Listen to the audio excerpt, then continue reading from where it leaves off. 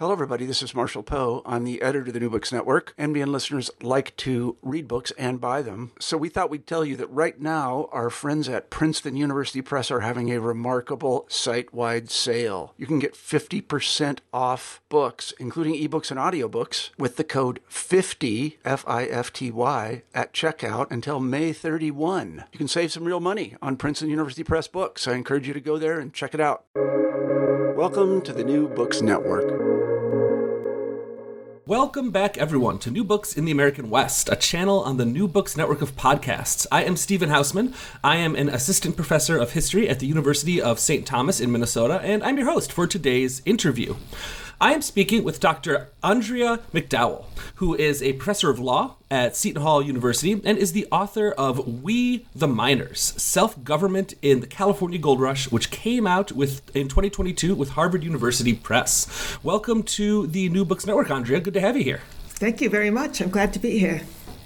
Why don't we just start, as we always do here on the New Books Network, by just hearing a little bit about who you are. What is your background, and how did you become interested in law and in history generally?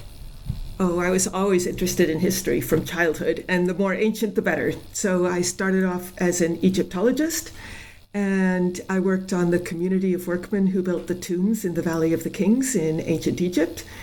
And I loved that area because of the sources.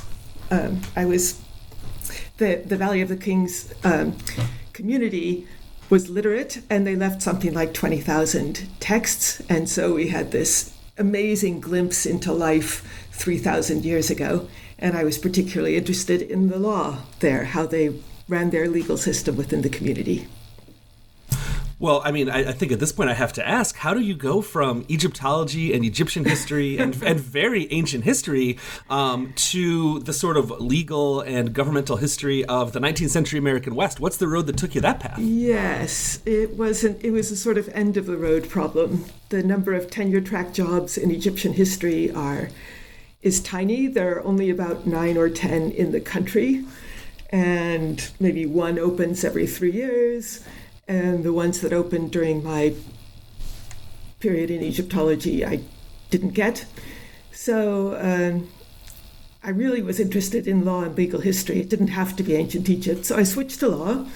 And within the law, I was interested in finding an area with great original sources and where I could reconstruct a lost world, which is what I'd done in Egyptology. So what brought you to this topic in particular? Why questions about government and about the law during this particularly fascinating period in California history, during the Gold Rush? Oh, it's the sources. It's always about the sources. Every time you talk to a historian, it's about because they've discovered great sources. And in this case, it was the letters and diaries of thousands of young men who were off on this great adventure, writing home to their parents and to their wives, whom they'd promised they would tell about every single detail of the trip. And they did. Some of them were there for the adventure. Some of them were there for the hope of a fortune. A lot of them were there to free themselves from dependence on employers and landlords. So it's all about independence. And they are people from the East Coast, people like us, who are describing it freshly in the moment to their families. So that's an amazing lens into life in the 19th century and life in the Gold Rush, more specifically. It's as though they're talking to us. Yeah, I've seen some of these sources. I've looked through sort of Gold Rush era sources, and they really can be really fascinatingly personal sometimes. The things that people are talking about, I totally understand what you're saying. Yeah, very emotional. They're amazed by what they're seeing. They're describing it full of sort of wonder, hiding sometimes the more embarrassing bits. One of my favorite letters is a young man writing home to his brother, and he says he's thinking of setting up a saloon, and he asks his brother to find 6 tasteful, large paintings of naked women in gold frames. But don't tell mom and dad. Like you said, personal and sometimes a little bit embarrassing, right? Very embarrassing and also hilarious, because I imagine his brother in wherever, Lowell, Massachusetts or wherever, trying to find large, tasteful paintings of gold, of naked women in gold frames. I mean, where do you go for that and not let mom and dad know? Right. So for some of our listeners that might only have the kind of briefest idea of this time period, can you explain just a bit of the basics of the California Gold Rush? What sparks this event? Who is traveling to California to find their fortune? And more to kind of the center of the book, what kind of conditions, legal and otherwise, are they finding when they arrive in California? Right. So gold was discovered in the spring of 48. And at that time, America had just, I'm using air quotes here, won California after the war from Mexico. Or we could, more honestly, we could say they just took the whole area after the war with Mexico. And that extended America suddenly in one leap 1,000 miles from the nearest state. So we're a little closer to the frontier, but we're still many hundreds of miles from the nearest American settlement. And put the frontier out on the Pacific coast. And there were some Americans in California at the time, a small settlement near what would become San Francisco, and in particular one settler, John Sutter, had a fort a little bit inland, and he had the idea of building a sawmill near a stream in the foothills of the mountains, the Sierra Nevada mountains. And in the race, the discharge portion of that mill, his workers discovered gold. And that started an internal gold rush, even before America had acquired California. And the whole California population deserted their jobs and their farms and rushed to the mining region. And that eventually triggered the National Gold Rush. But there was no infrastructure or market or even population in California. So that first generation, they were also very fascinating because they really suffered the Midas touch. That is, everything they touched turned to gold. But there was no market. They couldn't buy food. They couldn't buy blankets or clothes. So if they contracted scurvy, they had no way of getting vegetables that would cure the scurvy. So they had all the gold in the world, as Midas did, but not the necessities of life. So that was an amazing sort of freakish inverse of the economic world we're used to. All the gold you want, but you can't buy vegetables. And of course that news spread to the East Coast, and in the spring of 49, the 49ers took off from the East Coast cities and from the towns and villages on the frontier, and many took out huge debts in order to fund the trip. They had to go by boat all the way around South America in some cases, or over the isthmus through Mexico. And when they arrived in California, they found a country without a government, still, because it took years for California to gain statehood. So there were no laws, there were no officers of the law, no sheriffs, there were no courts. And furthermore, in the mining camps at any rate, everyone was a stranger. There was no community. People hadn't met each other before. They knew the people they'd come with, but they didn't discover any society, let alone a society with some sort of stability or sheriff or anyone that could maintain order. They were completely on their own. So after they arrive, and as you say, they find themselves completely on their own, kind of legally and governmentally speaking, what do? What are some of the earliest forms of self-government and of legal systems that people begin to set up in California at the goldfields? I guess what I'm asking is, how was early gold rush legal culture formed and enacted at this time period? Oh, I'm so glad you asked that question.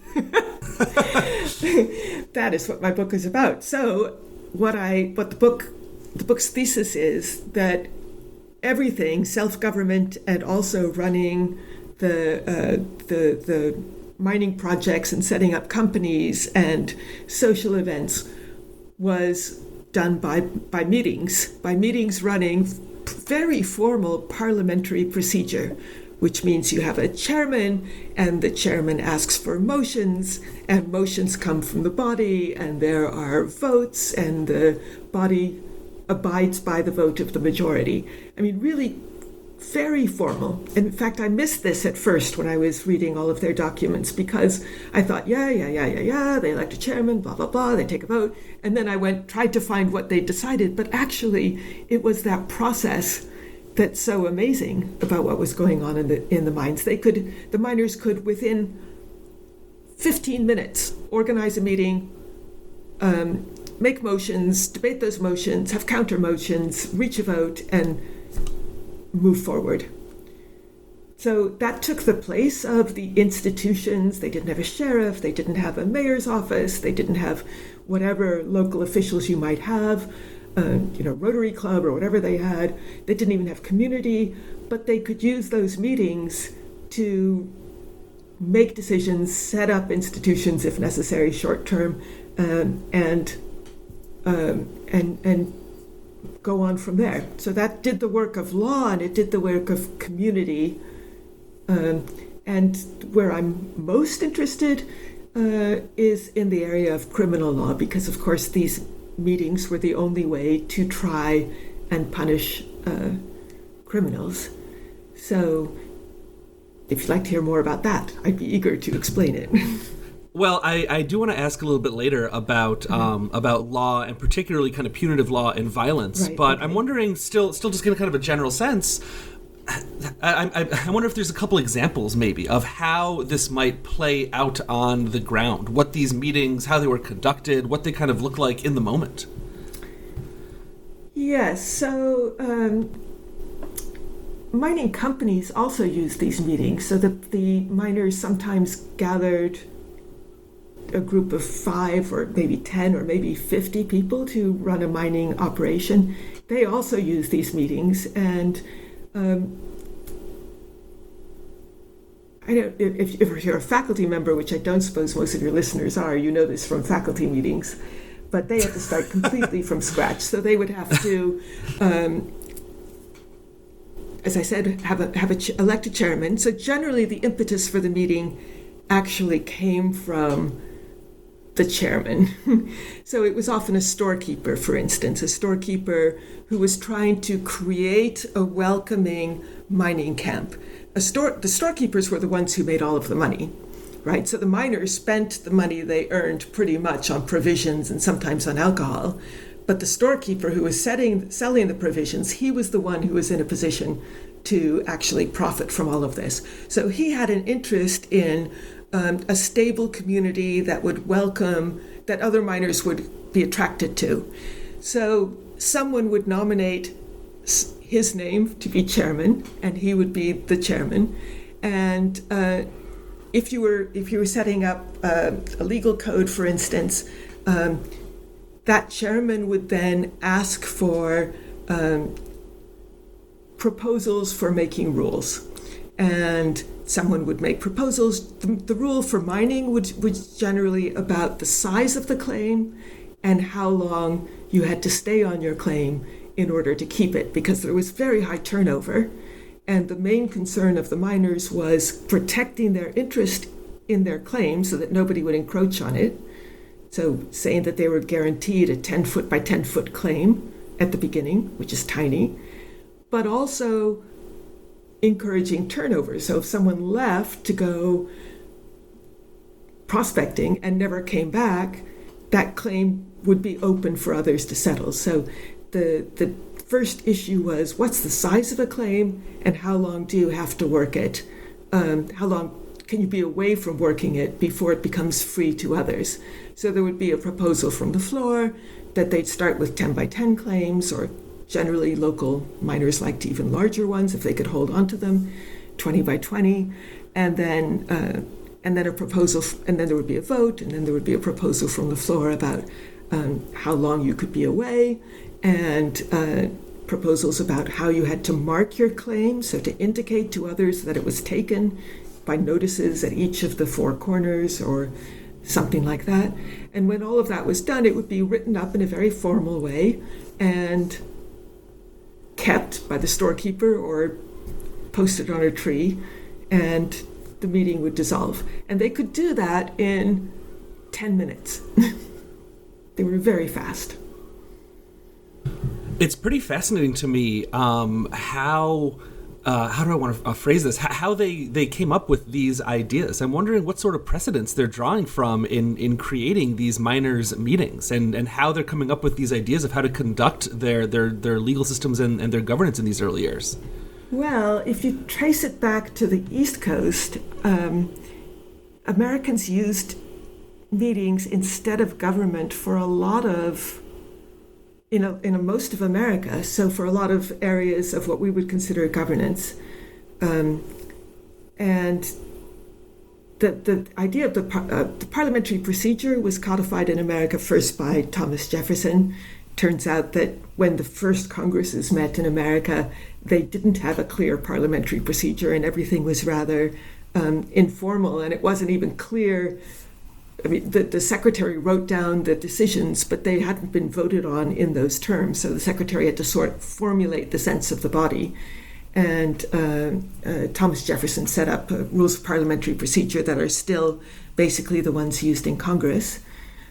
Similar to the ones used in England, by the way. They aren't in themselves very innovative, but the whole... but having some written rules was a newish thing in America. And... elsewhere, well, outside of Congress in America, we didn't have much local government, not to the extent that they had in England and France, for instance, so that local decisions about building a road or clearing obstructions from a road or carrying out charitable works, if there was some kind of famine or something and people had to be fed, all of that was decided in America by local people making decisions using parliamentary procedure. And Alexis de Tocqueville writes about that in America. He says that what was done in Europe, what was done in England by members of the aristocracy, or in France by the government, was done in America by the people on the ground, passing motions and organizing themselves. So when the miners came to America, they were used to that, also from their clubs back east, lyceums. They were clubs for discussing matters, topic, sort of debating clubs or book reading clubs. And then the pioneers, when they moved to the West, they had meetings to organize their pioneer groups and divide up the responsibilities. The cost was divided among, and the duties of the various pioneers towards other members of the group, and who was going to be, how many hours you had to be on watch, and how people would be punished if they fell asleep on watch. All of that was decided by parliamentary procedure as well. So by the time they reached California, Americans were all experts in this and could organize instantly for any purpose. It just happened that the need they had in California was government and mining companies and criminal law. You mentioned faculty meetings, and now I'm imagining an American history told through meetings. I kind of didn't realize that Americans have such a long and storied history of meetings. Yes, and that it was so fundamental to actually governing even East Coast communities, let alone on the frontier, of course, where there was nothing but meetings. So, of course, when these gold rushers arrive in California, as you already said, this is not an empty place in a few different levels. And, you know, as historians like Benjamin Madley and Willie Bauer have written, mm-hmm. California is one of the most densely populated indigenous parts of North America when the gold rush happens. So I'm wondering, what kind of relationship did Native people have with the early miners and these early mining communities? And how do these relationships, or what do these relationships tell us about the development of government and law in California in the late 1840s and early 1850s? That is a sad history. You mentioned Benjamin Madley, so I guess you're aware of the campaign to exterminate, and they used exactly that word, the native population. They exploited them first before they exterminated them. So Native Americans were very good at finding gold because, of course, they lived there and they understood the topography. So the best gold miners at the very beginning were the Indians, and this is where the traders got so rich. They traded with the Indians and extracted this gold. It's very interesting, I think, at the beginning that the Indians had a better sense of the local, I don't want to call it economy, but the resources available to them. So they had a more realistic idea of what gold could buy in a world where there were no shops. The Indians would buy blankets, for instance, from the Americans there, and the Americans thought, wow, $100 at that time for a blanket that was worth $1 back home. So they sold all their blankets and ended up being near freezing to death. So in this new world, gold wasn't worth what it was worth on the East Coast. It was worth what you could buy in the Sierra Nevada, and that was very little. So that's kind of interesting to see the Indians, being able to fish, for instance, and having enough food, and the Americans starving because they didn't really get that gold wasn't worth anything if there was nothing to buy. They, of course, tried to buy the Indians fish, but the Indians may or may not have sold it to them. So that was in the beginning. You could say, in a sense, the Indians had the upper hand, but they lost that very quickly. They were exploited by the merchants, and eventually, of course, the Americans drove them from their place of habitation. A few early Americans formed friendships with Native Americans, and the ones who did the very best in the gold rush, I think, were again traders who had a relationship of trust with the Native Americans. And there are some very poignant accounts of,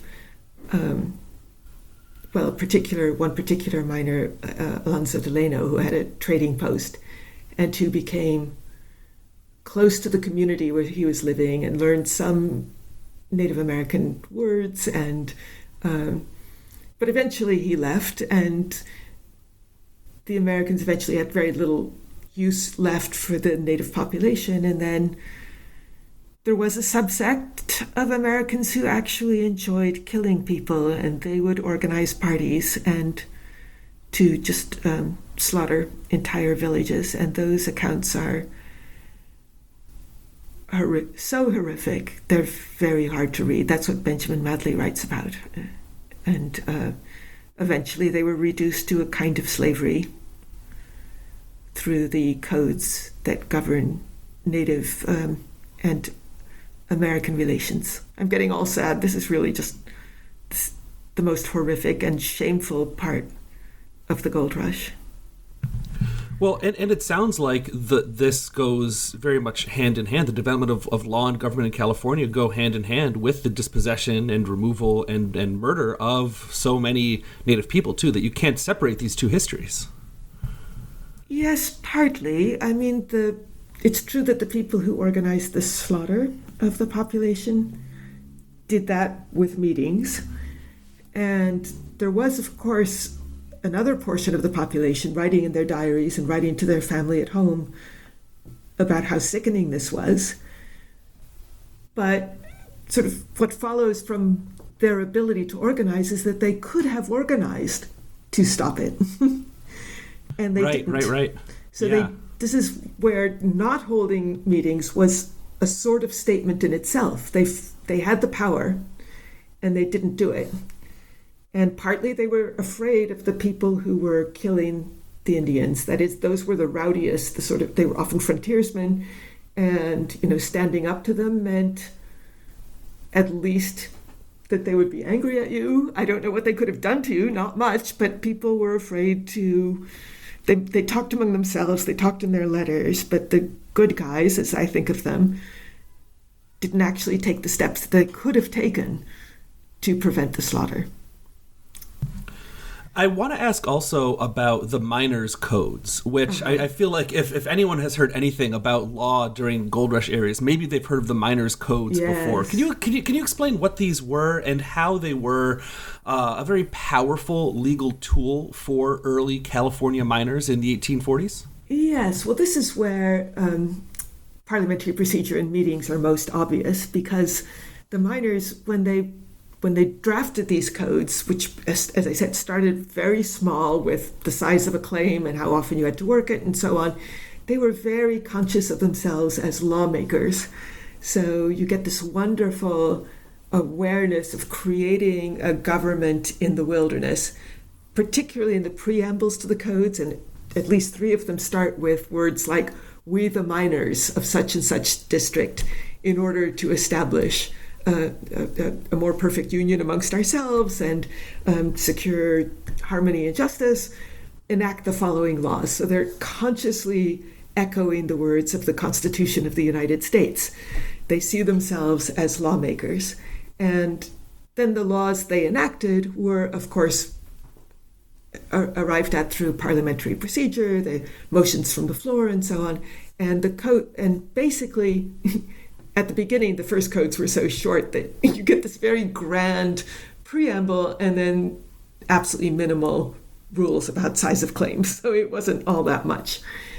Over time, the codes had to get much more elaborate and deal with different kinds of mining and conflicts between miners who were engaged in huge projects like moving the rivers out of the riverbed, channeling them into either flumes running alongside the riverbed or into canals that they had dug, and then dumping them back in the river.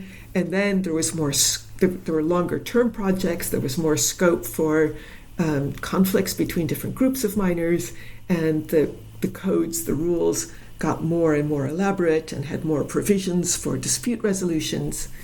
And this then carries over, incidentally, beyond California. So that's kind of my next project, is miners' codes in elsewhere on the frontier, where they have even more elaborate sets of rules that they enacted. And then they, as I said, the codes had provisions for dispute resolutions, electing groups of 5 to decide disputes between mining groups. And it was effectively, in their mind, it was a law code. They were passing laws that would govern them and any newcomers who came among them.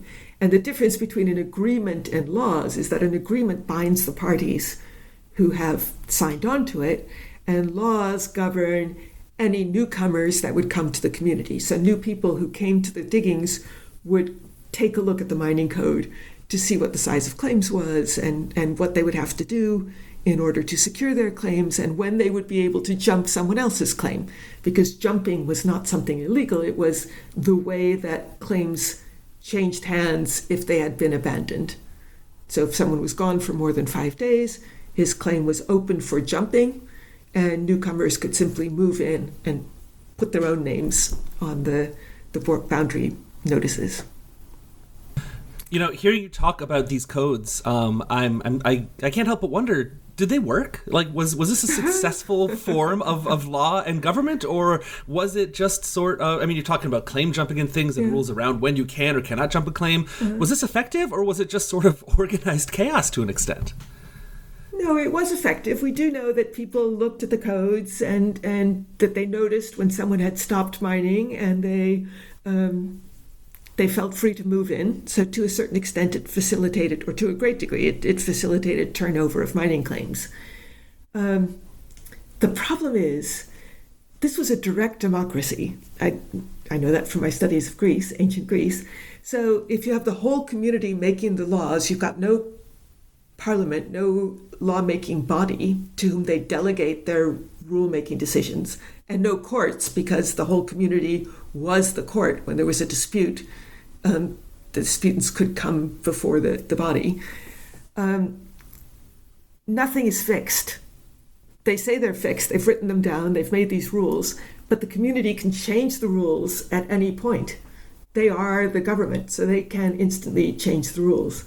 So they have rules for dispute resolution, for instance, and rules for claim making and claim abandonment. Dispute resolution was ordinarily supposed to be done by a group of 5. The disputants each chose 2. Each of those 4 who were chosen chose a 5th, and they would decide the dispute. But it happened quite often that the loser in that dispute would appeal to the miners' meeting. And why not? I mean, the miners' meeting made the laws, and they can change the laws, with the result that there were disputes being appealed to the miners' meeting, the whole community, often, and in some communities, almost every Sunday, had a miners' meeting in order to decide disputes. So it was terribly inefficient in that sense. Because the whole group held the power, they could always take over from the group of 5, and you ended up having, in that's getting back to your question, you ended up having very little deference to the rules that were enacted by the miners' meeting, because any rule could be appealed to the miners' meeting, and a miners' meeting could be called at any moment. So it ended up being more chaotic than chaotic, I don't know if it's chaotic. They did have these rules of parliamentary procedure, and their decision was final, but it ended up being less efficient than it looks in the codes. And of course, historians, we study change, right? Mm-hmm. Or what changes and what stays the same. And the gold rush is not going to maintain this kind of status quo for very long. And I'm wondering how the development and the arrival of large-scale corporate mining entities, how that begins to change the balance of power in gold rush era government and legal systems. Yeah, that's a good question. I thought you were going to ask about the appearance of government in California, because by 1850 it had a government. Oh, I should ask about that. I will ask about it. Why don't we talk about that first, and then we can talk about corporate impositions as well. So it took a long time for California to get a government, because California would be the state that shifted the balance between North and South. So Congress in Washington didn't want to give California statehood, or at least they wanted to, but they couldn't decide on the terms for a very long time. And so California went ahead and passed a constitution without authority from Congress. It should have gone through the territory phase and then the statehood phase, but it went ahead on its own. So it did get a constitution, and it did get courts. And so at some point you've got state law that should be superior to the law of the camps. Now, of course, California was extraordinarily mining focused, very sympathetic to the miners. They knew that the gold rush was initially was their source of fame and wealth, and it took a while for agriculture to take over from mining. So the central government was fine letting the miners pass their own mining codes. They didn't want to shape the rules of mining, and in fact, they applied the rules of mining in their own court cases. But the government did want to take over the criminal law from the mining camps. So that's something I haven't talked about yet. But before there was a government, there was, of course, no criminal law system, and criminal trials were also run by these miners' meetings. So, the whole shebang. A criminal would be an alleged criminal, accused criminal would be captured, for instance, in a murder case, sometimes caught in the act, of course, because a murder done in the mining camp would be witnessed by others, and that individual would be seized.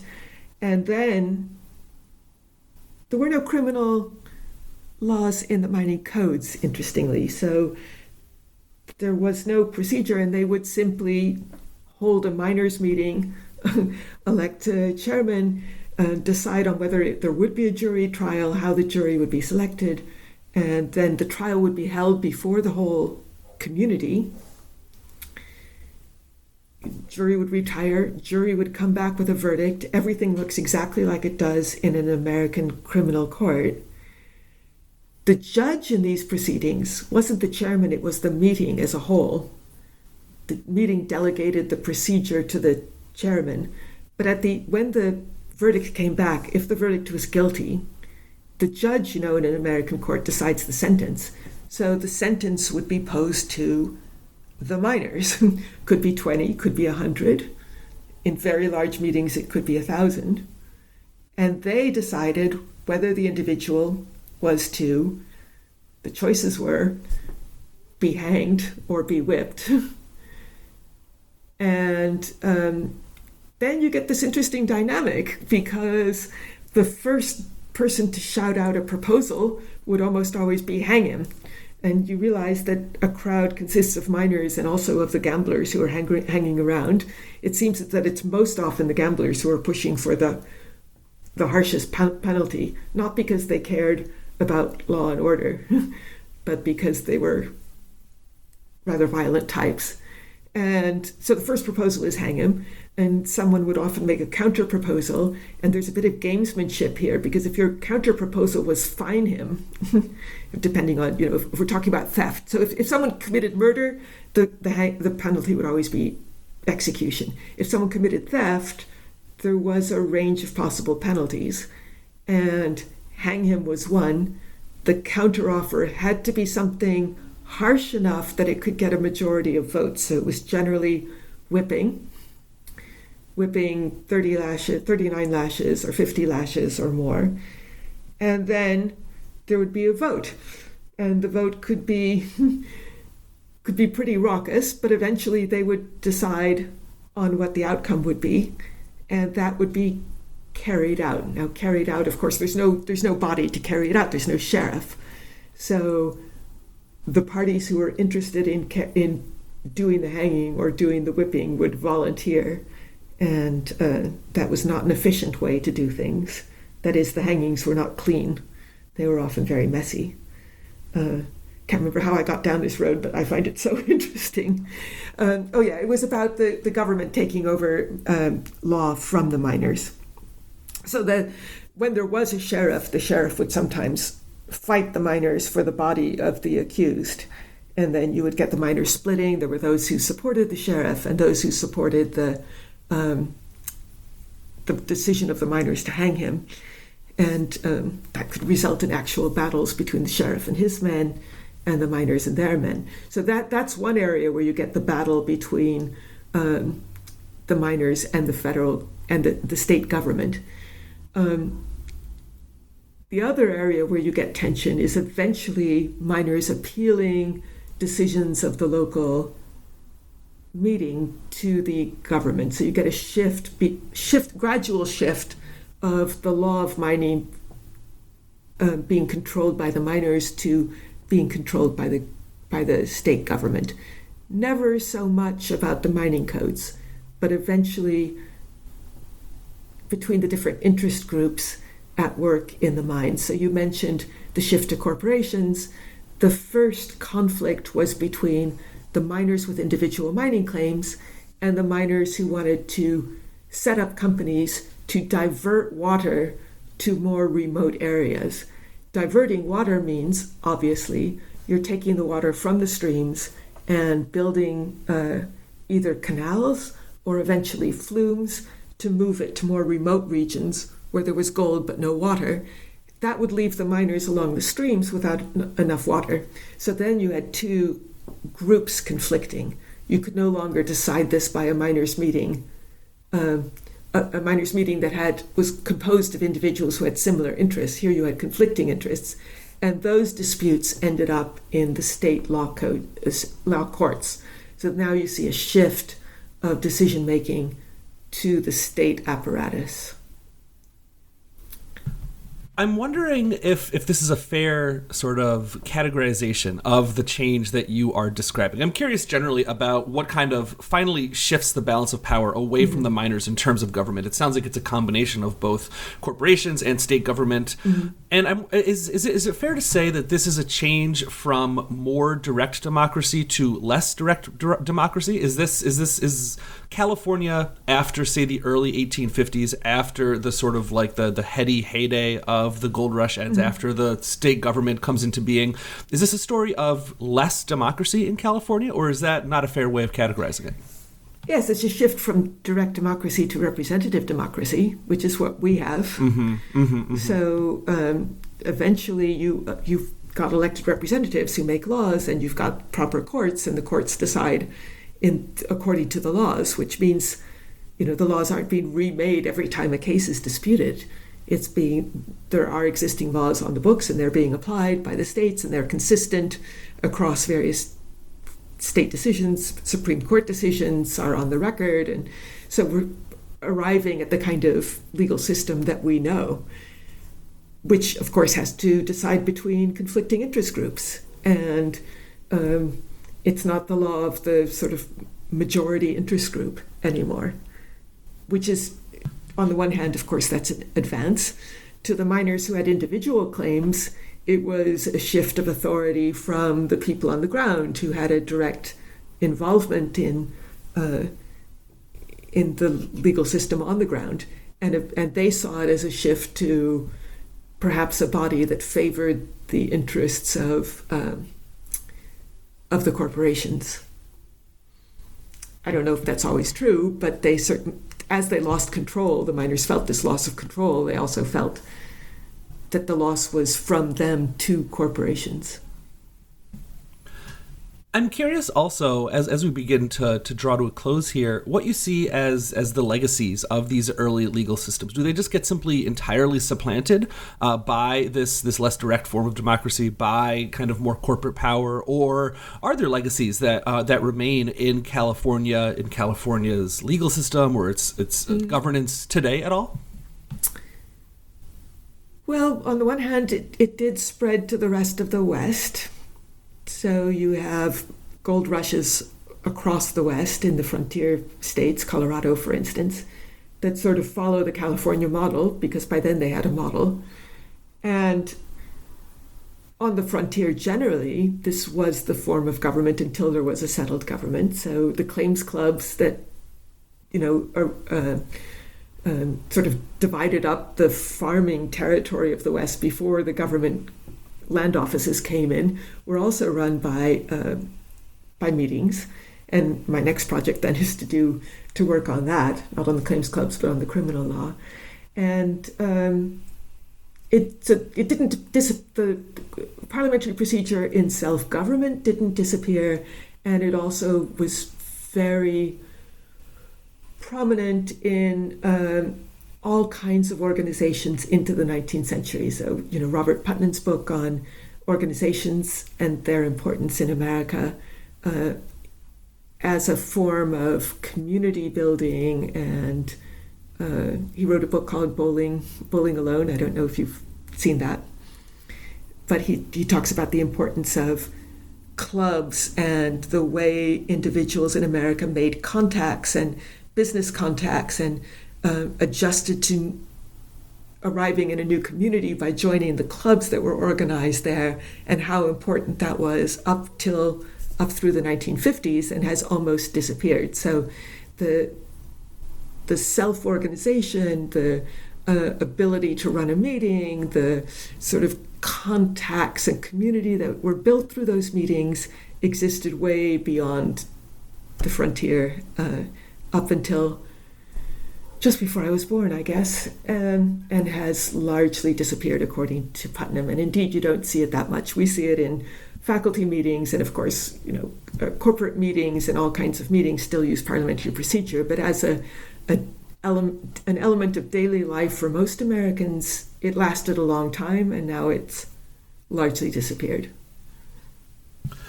And as we begin to wrap up, I always like to ask my guests to put themselves in the shoes of someone that has read their book and is thinking back on this book, remembering this book a couple years down the line, maybe a year or two after reading it. And I'm wondering what you would hope that reader would remember or would understand or would take away from this book, remembering it back further on down the line a little bit.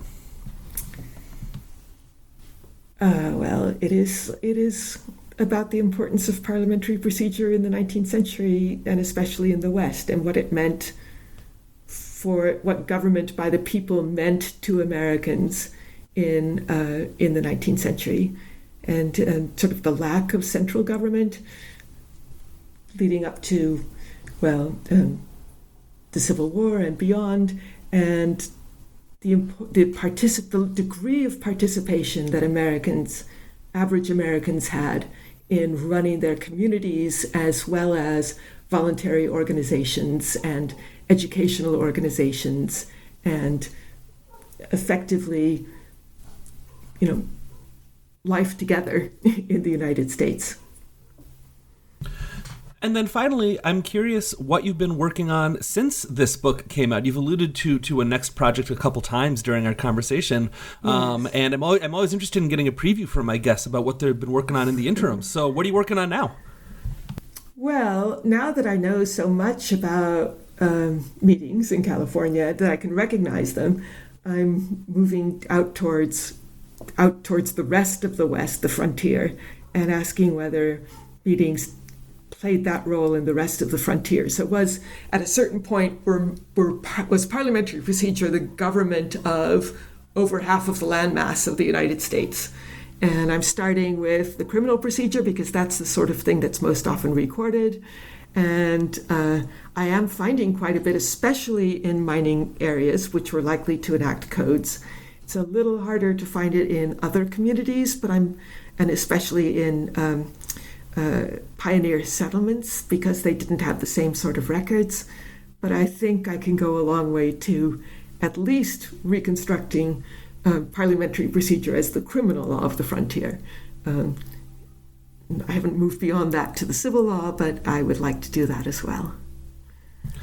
Well, when you are finished with that project, we'll have to have you back on the show if you want to come back. Sure, I'd love to. Thank you. Dr. Andrea McDowell is a professor of law at Seton Hall University and is the author of We the Miners, Self-Government in the California Gold Rush, which came out just last year in 2022 with Harvard University Press. Thank you so much for joining me today, Andrea. Thank you so much. I enjoyed this.